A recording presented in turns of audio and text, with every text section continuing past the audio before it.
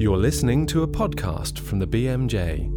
Welcome to the DTB In This Issue podcast for August 2010, volume 48, number 8. My name is David Fazakli. I'm DTB's deputy editor, and I'm joined in this podcast by Ike Iheanacho, DTB's editor. Hello. The editorial in this month's edition is called Mixtard 30, Going, Gone. Ike, what's this about?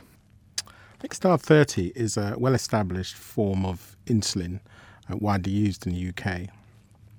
Its maker, Novo Nordisk, announced recently that the product is to be taken off the market from the end of this year.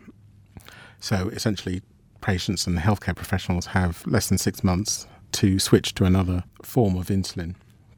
The editorial really discusses this change, its potential impact on patients, professionals and the wider health service, and reaches the conclusion, essentially, that the decision was a bad one, a short-sighted one by the company, and one that we actively want to campaign against. And we want to campaign against it because partly we think it's a bad decision, but are there lots of people who are going to be involved and affected by this decision? Well, estimates suggest that 90,000 people are on Mixtard 30 at the moment. So, yes, all of those people will have to switch to an alternative, assuming that they still have a need for insulin, which presumably most of them will have. There's potential for huge disruption in their lives and in the professional practice of the people who look after them. And is there more that people can do? Is there anything else that you would encourage people to do on the basis of this editorial? Things that people can do include listening to our podcast, which debates the decision to remove Mixtard 30 and discusses some of the implications.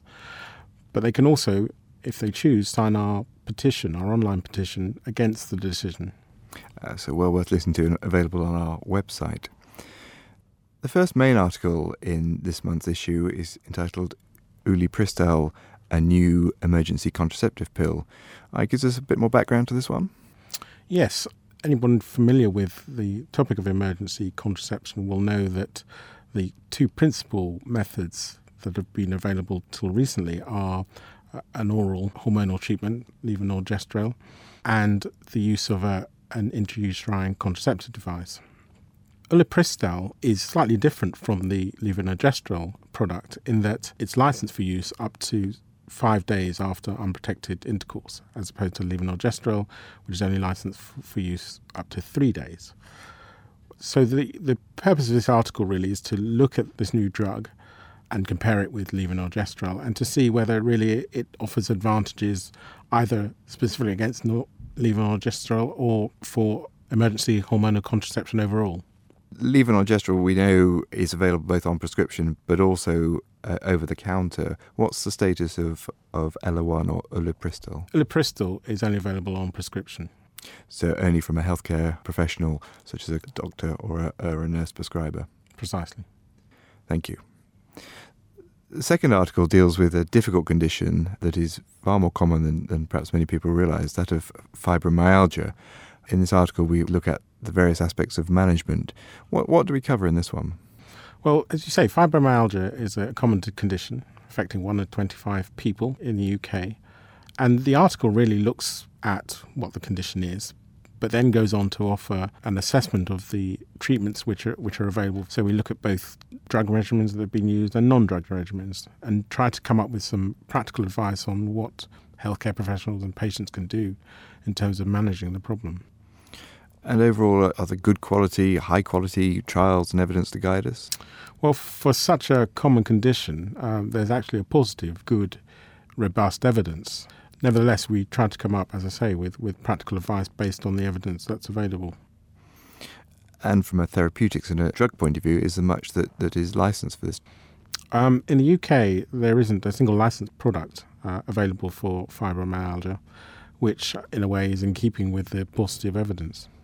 Right. Thank you. And our final article this month is called Agomelatine for Major Depressive Episodes. Is this another new antidepressant? Well, it's another new antidepressant, as you say, one that claims to work differently from others. It has an effect on melatonin receptors and also is claimed to affect certain aspects of circadian rhythms. Those are claimed to be central to its role and potential advantages. The article attempts to look at the evidence supporting those suggestions in coming up with a view as to whether or how Agomelatine advances the management of major depressive episodes.